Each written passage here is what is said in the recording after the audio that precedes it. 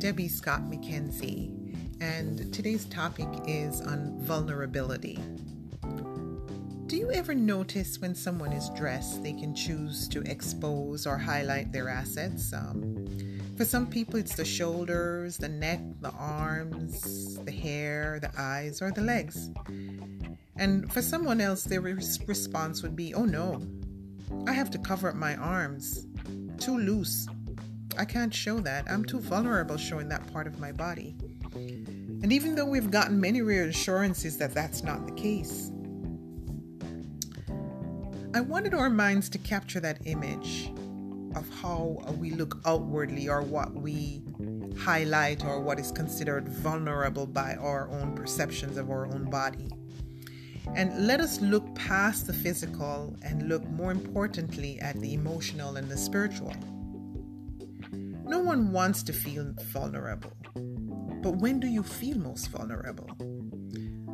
I took a brief survey of asking this question and got several different responses. Some said when I'm not around my friends, when there's not enough money in the account, when I'm talking to my wife or talking to my husband, when I'm not in control, when I don't understand what is expected of me, when I'm tired physically, when I'm sick, and even when I'm not praying, because my security and courage comes from my relationship with God. So it lets me ask the question, why do we hide ourselves? Why do we hide our emotions? Why do we pretend? Simply, I believe we're afraid to be honest with ourselves and to do the hard work of introspection. You see, when I look at myself and realize I'm not perfect, it makes it easier for me to be less critical, judgmental, and less comparison of myself with others. I think the best way to capture vulnerability is to look at a picture in your mind of, let's say, a closet full of clothing. You know, one of those closets that you have decided or made the decision several times that it needed to be cleaned out. You have vowed many times each year, I'm going to get rid of the old season, get rid of the old stuff, but you keep putting it off. And every time you walk past that closet, you begin to feel anxious, or there are feelings of being overwhelmed. Well, guess what? Nothing is going to change until you make the decision and execute a plan to clean it out.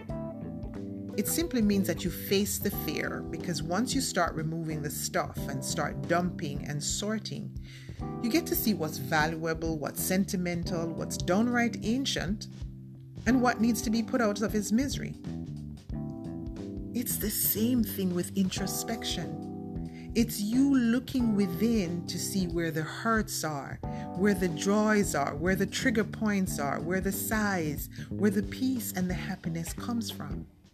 Because once you know, you finally have receptacles for those emotions. And that's when healing will really begin. So, to love at all is to be vulnerable.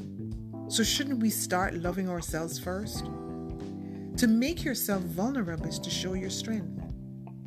To be alive is to be vulnerable. You see, courage is vulnerability, and vulnerability is courage. Like shadow and light, neither one can exist without the other.